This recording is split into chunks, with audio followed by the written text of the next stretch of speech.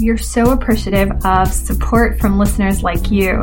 Those of you who listen to all the episodes, who have subscribed, who connect with us on social media. We love hearing from you. We love hearing your ideas and just getting your feedback. Another way that would be so helpful to the No Nonsense Anti-Racism podcast is if you could write us a review anywhere that you get your podcasts. This would be great, especially on Apple Podcasts and Google Podcasts. If you could take a few minutes, write us a review, that would be fantastic and very much appreciated. Thank you very much for your support.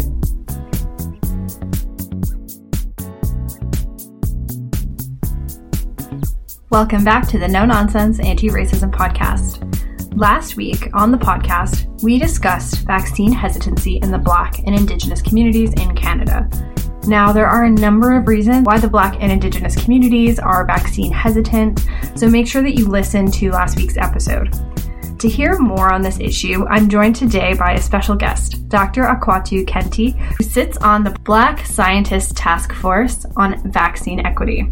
The Black Scientist Task Force is an initiative created by Black community organizations and leaders and the City of Toronto in the face of disproportionately high rates of COVID infection in Toronto's Black community.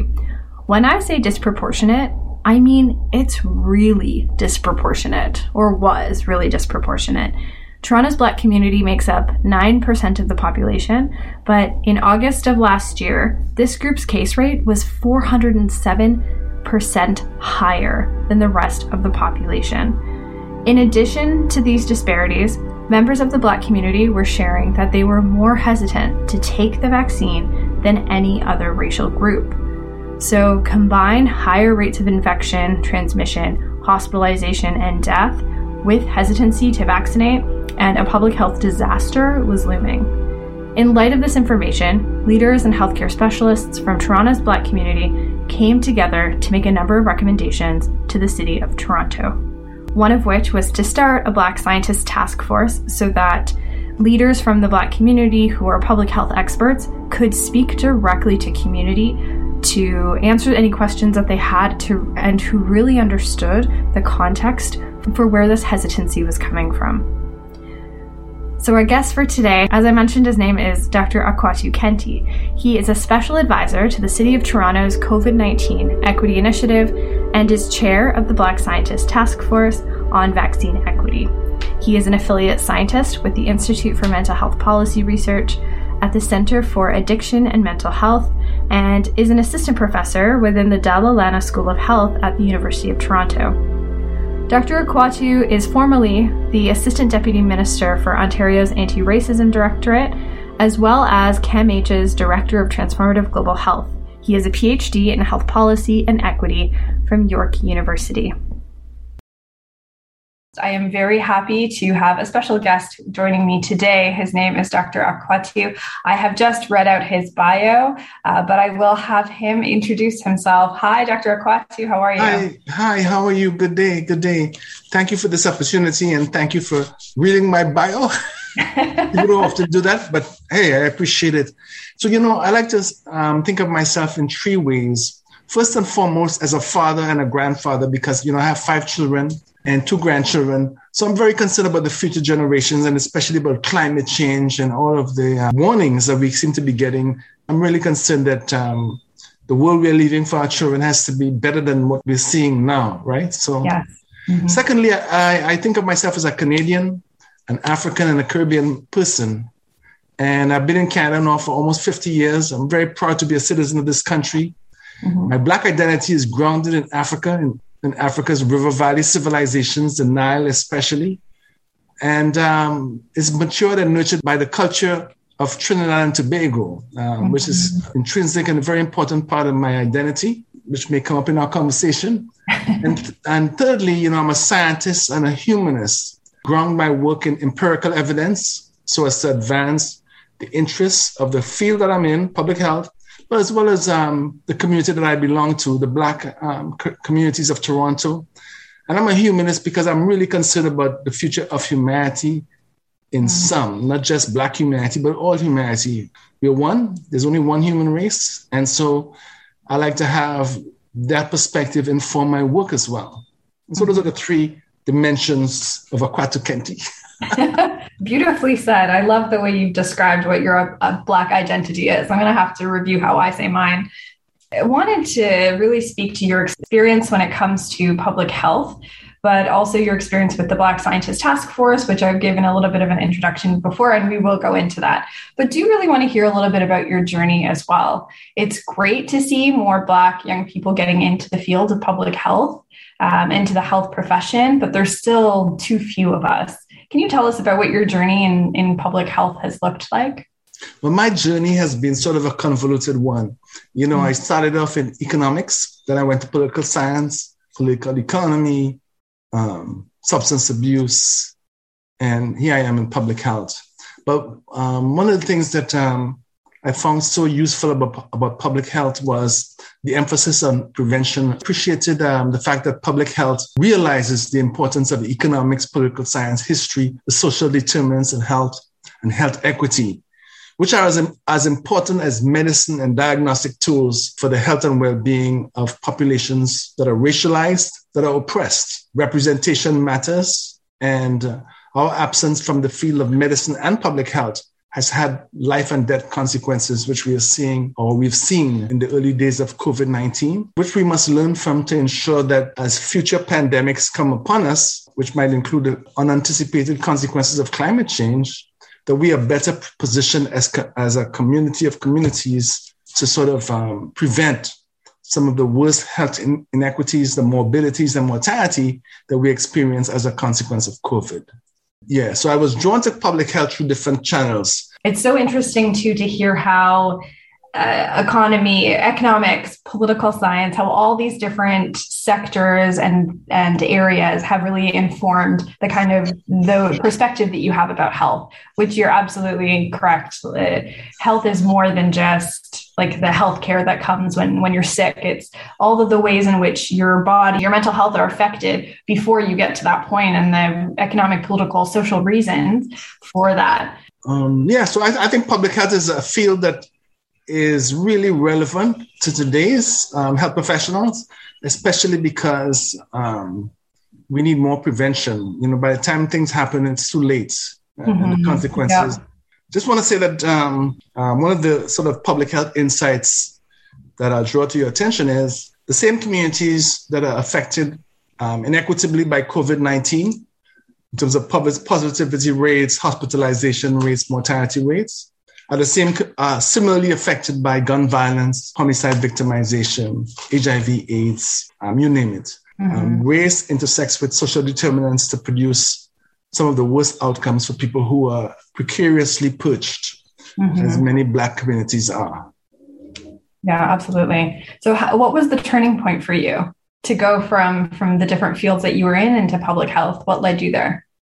The spark that led me into that direction was the realization when I developed or co-led the development of a substance abuse program for Black youth, that by the time substance use became problem use, it was almost too late. The health harms that were caused by drug use and alcohol use could be mitigated and should be mitigated early, so that young people, as well as their families, realize that recreational use need not lead to problem use.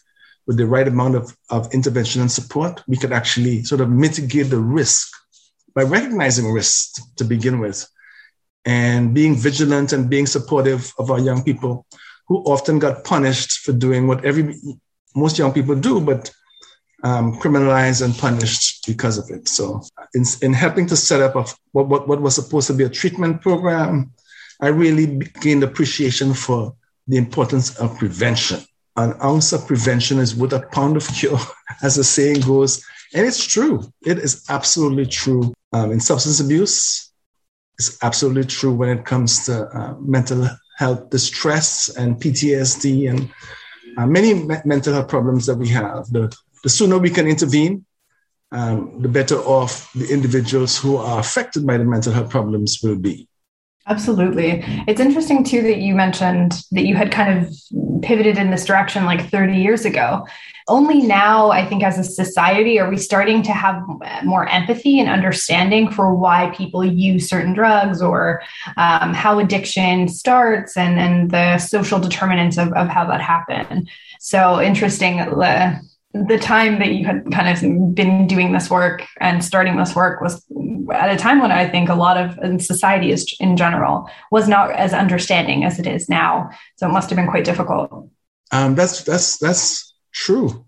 Stigma is powerful, and racial stigma is so powerful that it shapes the perception of what you do. So if a white person is doing something, it must be innocent, and if a black person is doing something, it must be suspect. So if I'm smoking cigarette smoking is terrible. But if somebody else of a different persuasion or hue smokes cigarettes, it looks avant-garde and what have you. Yeah. And that's the nature of our societies. And we've seen that different substance users get different treatments or different responses from the society. And they're given a much more understanding depending upon a socially constructed identity, because race is socially constructed. It's not biological reality. And so you have to, it's hard to swallow when we know that Black people have been so punished for smoking marijuana at rates equivalent to what non-Blacks do. But we have gone to prison in disproportionate numbers for it. And we are being forgiven unless nowhere near the kind of forgiveness we should be receiving today as cannabis has been legalized. Absolutely. And as the cannabis industry is legalized, it is not Black people who are benefiting from it economically either. That's right, because you need capital to get involved and you need a business plan. And most people who entered into the world of cannabis trafficking had neither. And one of the reasons they went into cannabis retail in the first place was because of, and this is speaking purely from an economic point of view, ease of entry, limited need for certificates. You didn't have to prove you had done cannabis trafficking 101 and pass the course. So that ease of entry facilitated. Of course, there were other factors at play at a neighborhood level and a community level, but ease of entry very important for why some young people become attracted to retail in marijuana in the first place. Yeah. So interesting. We can talk about this forever. Cannabis is a very important topic. Cannabis use, problem use, cannabis marketing, problem marketing, harms reduction. Yeah, it's a very important topic, actually. I do want to talk a little bit about the Black Scientist Task Force and your work with this group. On last week's episode, we discussed vaccine hesitancy in the Black and Indigenous communities in Canada in particular, and a lot of this as a result of distrust and mistreatment in the healthcare system. And I've introduced the work of the City of Toronto's Black Scientist Task Force as a way to speak to communities to understand their fears and address these questions that they might have about vaccines. How did you get involved with the Black Scientist Task Force? Yeah, well, the city had hired me as a special advisor on COVID equity, on its COVID equity initiative, to help us support this initiative. And last August, the statistics for the Black communities of Toronto were 80% of the COVID positivity rate, although 9% of the population. So we were seeing a real substantial health problem, public health problem. And then data came out in the fall that suggested not only did the Black community have a COVID problem, it was substantially mistrustful of the vaccine. They had one of the highest hesitancy rates across the country.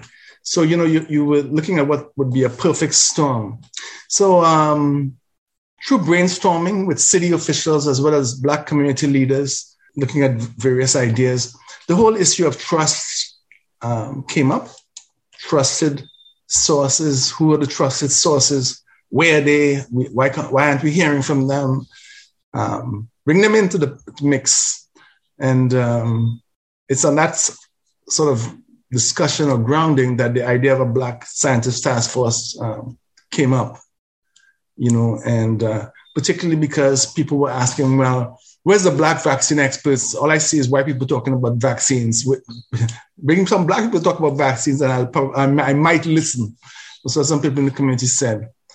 So, so we looked for people who were experts in vaccines, who had practical expertise in developing vaccines and can speak to any aspect of the life of a vaccine to inform our community, give our community the information that they need to make the right decisions about getting a vaccine. So that's, brainstorming and sort of looking around the world to see what other Black communities were doing to address COVID-19 and vaccine hesitancy that were challenges for Toronto, also helped around the world, and had sessions with people in the community leaders that we collaborate with. And that's how the whole idea emerged. Fantastic. Yeah, that's fantastic. I don't see a lot of these kind of initiatives happening in Canada. So impressive that this kind of initiative came out from folks who are experts in this field, but who understand the community, talk to community, heard what their concerns were, and then were able to address it. And it's really important. You're absolutely right. I can think of my own family members who would not feel comfortable if they didn't hear it from friends or people who look like them, based on their past experience or a mistrust of those who don't understand their culture and their values. And so really important initiative for sure. Yeah, I think it's the first of its kind in Canada, because where we brought together this talented group, what W.E.B. Du Bois might call the talented tent in COVID. Because really, I mean, I'm really privileged and honored to be in the company of some of the most brilliant scientific minds that the Black community has in 2021. And to have them all focus on challenges facing Toronto's Black community around COVID and the vaccination has been really something to watch. And I don't think it's happened before. And I hope that it serves as a model for how other issues might be addressed. And to your point too, about the statistics, those are frightening in terms of like 30% of those getting sick or people or Black Torontonians, especially considering many of them may work in essential work. They don't have the option to stay home. They may live with many other members of their household in housing, taking public transportation. So really are at a higher risk of catching COVID, spreading COVID. And then when they are seriously ill, another just horrible factor that plays into their experience with the healthcare system as well. Yeah. But, there's a good news story in there. And I need to bring that up as well. And that is that we have actually, together with the many organizations that work with the city of Toronto, brought down the COVID disparity vis-a-vis the Black population much closer to its rate of the population. So it's no longer 30%. It's about 14 or 15% of the COVID rates.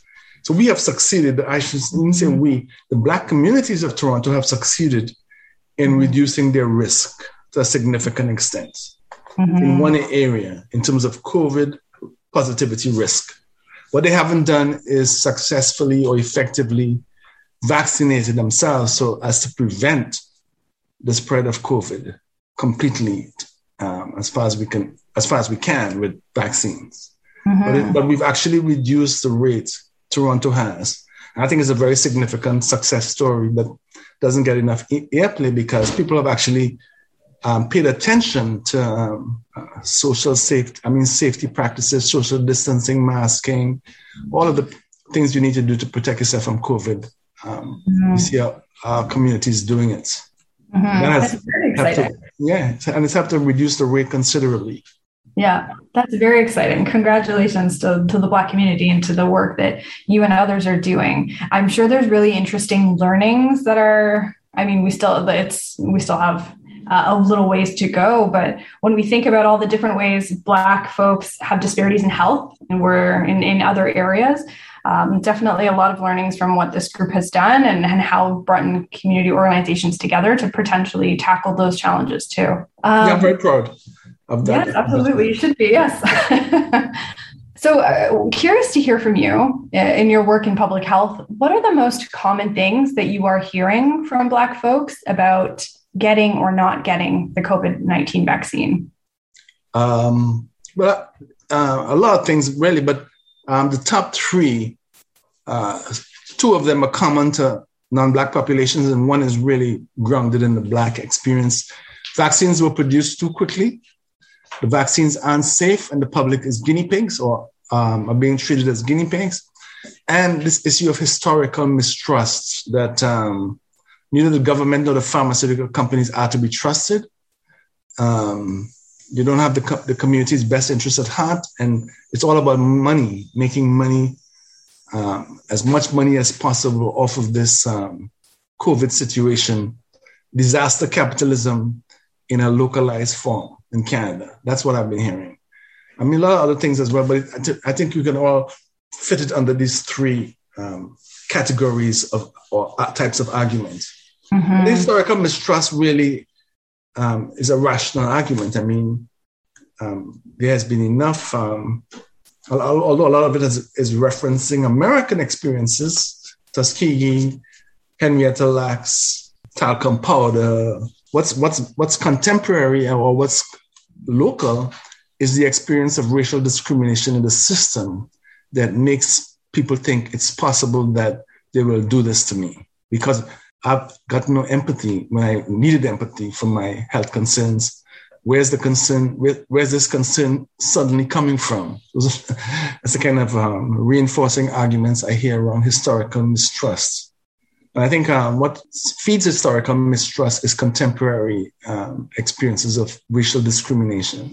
So that's number one. The vaccines were produced too quickly. That's something many people think, not realizing that the vaccines, especially the mRNA vaccines, built on decades of work, and that what really allowed it to be produced quickly was money, that the problem involved threats to the lives of people in the most affluent countries for whom money was no problem, as opposed to the problems that exist in Africa, for instance, for which money is always a problem. So when you throw money at a problem, you can solve that problem pretty quickly, as we saw with COVID-19 and the vaccines. That's why it was produced expeditiously. And that it's the third argument about safety and public being guinea pigs. You know, what we have tried to do in the past year is show that safety protocols were maintained to the highest degree as with other vaccines. It's just that we're in a pandemic, so we need emergency authorization to get things out there as quickly as possible to save as many lives as quickly as possible. But every time you address one issue, there's a variation in the argument, and something else comes up.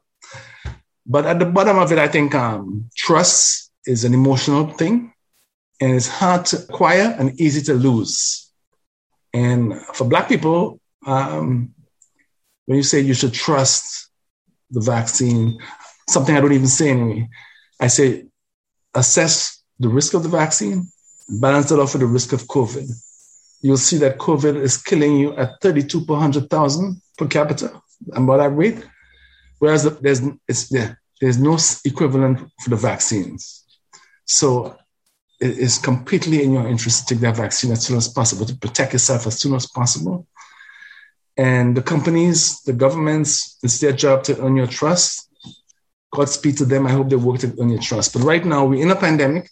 You have to make a quick decision. Should I take the vaccine? Here's the evidence for the vaccine. Here's the evidence for COVID. Wait and make a quick decision and a balanced decision. But never say, I didn't have the information to make that decision. That's very important.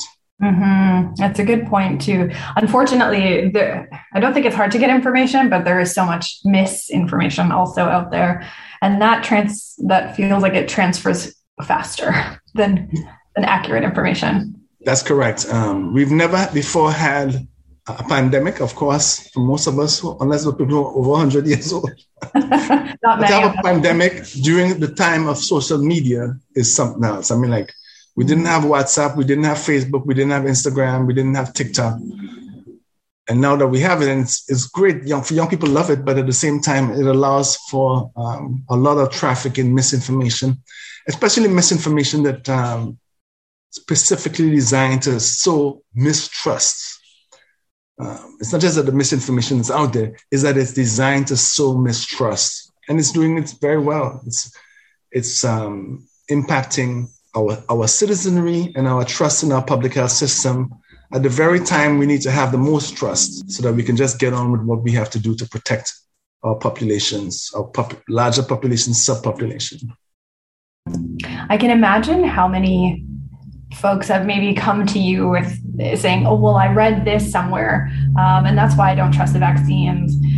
So I can imagine a lot of your job is maybe just trying to fight back the misinformation that you're hearing. Oh, yeah. And like I said, it's metamorphosizing all the time. Fertility. Mm-hmm. The vaccines will affect fertility. I won't be able to get pregnant. My husband won't be able to make me pregnant. And I don't know how many times we've said that although during the clinical trials, they didn't take pregnant women and they didn't encourage people to get pregnant. They discouraged people from getting pregnant during the trials because, of course, we were in an unknown territory. Nonetheless, people did get pregnant during the clinical trials, indicating really clearly that vaccines didn't stop people from getting pregnant. And subsequently, almost 100,000 women who are pregnant have been vaccinated, and there's been no ill effects from the vaccines. But you say that, and then someone with seeming 3 or 4 letters after their name comes up and says, I know this, it looks like this. And they're doing it in very sophisticated ways. The misinformation isn't just common parlance. The misinformation is fairly sophisticated. And people say, wow, if Dr. X says this, there must be some truth to it. And yeah, usually there's a little bit of truth shrouded by a lot of misinformation and lies. Mm-hmm. That's one. The fertility one.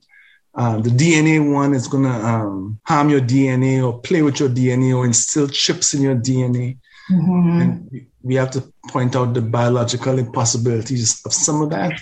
Yeah.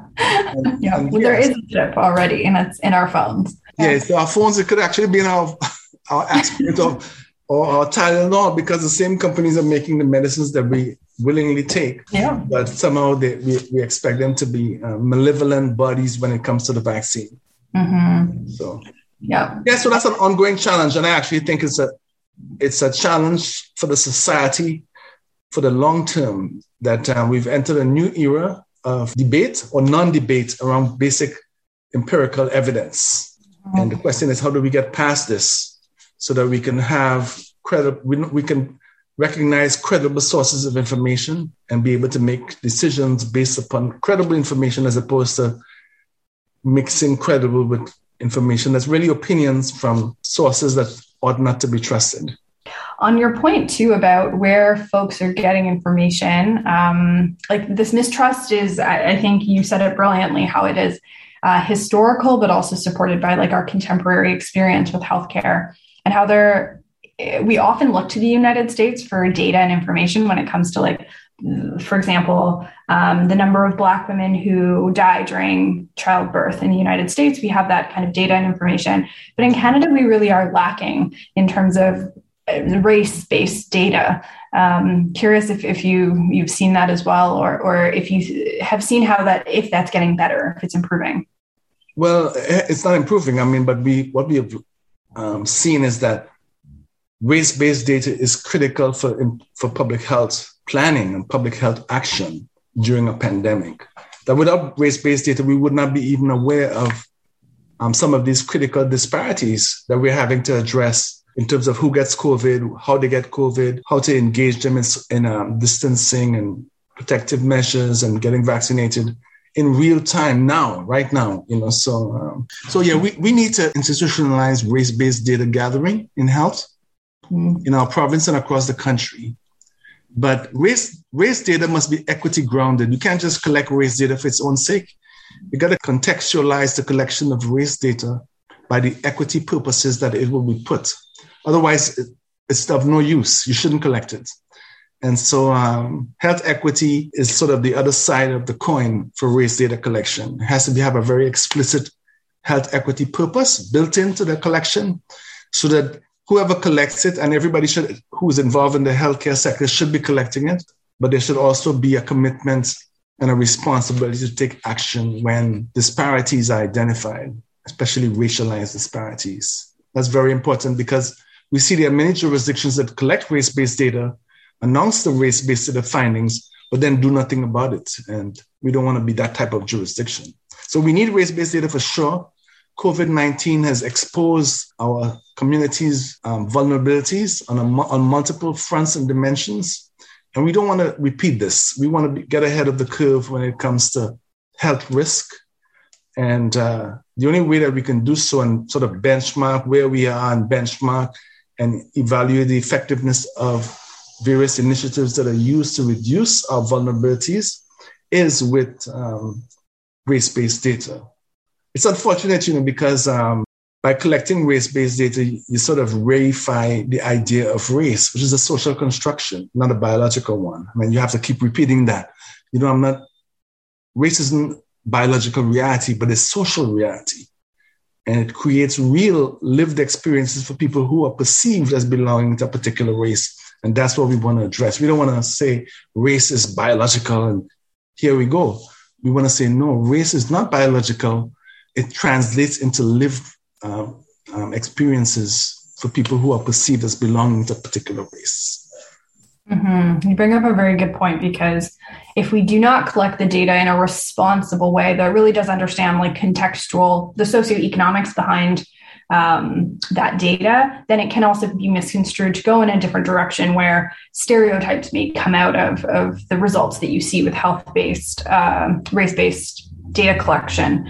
I'm thinking about the really unfortunate story of Joyce Equahan, the Indigenous woman who died in the hospital, receiving racism and racist treatment from staff, and these stereotypes about what her health conditions were and why she was in there. And so I can see how perhaps the data could maybe skew in a different direction if not used responsibly.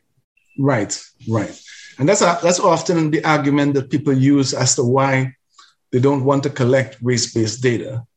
But I think, that stereotypes and stigma is deeply embedded. It's there. It will be harnessed. It will be utilized. And I do not believe that race-based data will amplify stereotypical and stigmatizing risks that significantly that it warrants us not to collect race-based data. It's the reverse. I think we need race-based data in order to substantiate the extent to which stereotypes and stigmas are creating health inequities through racialized decision-making that people aren't often aware they're even making. And we will thus be in a position to respond on the basis of evidence. The other thing is no data, no problem. As long as all you have is anecdotal evidence, that's all you have. You'll never get complete commitment to action. That's been my experience. That's a good point. But wanted to hear what else you think needs to happen to reach more Black folks about vaccine hesitancy. So we talked about the work of Black Scientist Task Force, for example, the need to fight misinformation. I'm not sure the best way that would look, but is there anything else that you think, other ways that we can reach folks about this?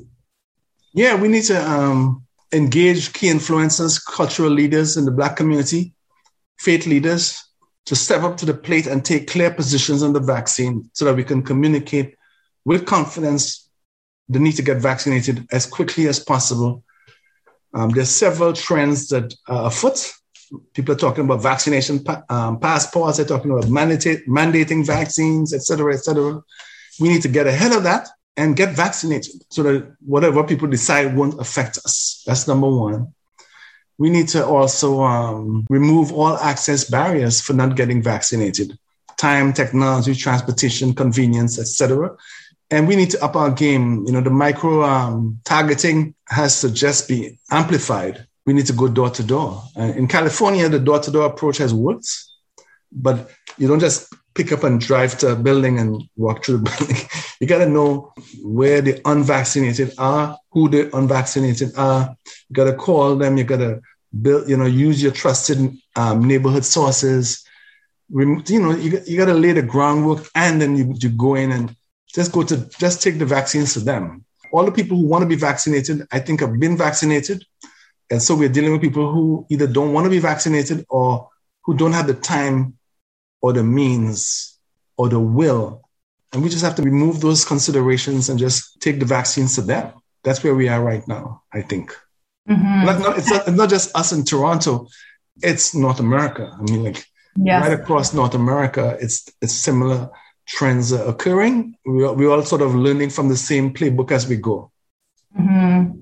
I hadn't heard about the door-to-door campaign. Oh yeah, in I forget the name of the state in California or the jurisdiction in California that did it, but they effectively halved the disparity between the Blacks and Latino population and the white population around vaccination.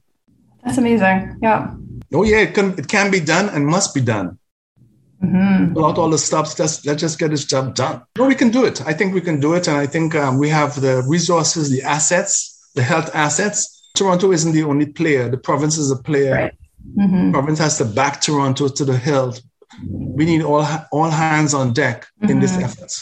Mm-hmm. So we focus on what saves the most lives. Yeah, that's where the humanist comes in. That's where the humanist comes in. Thank you very much.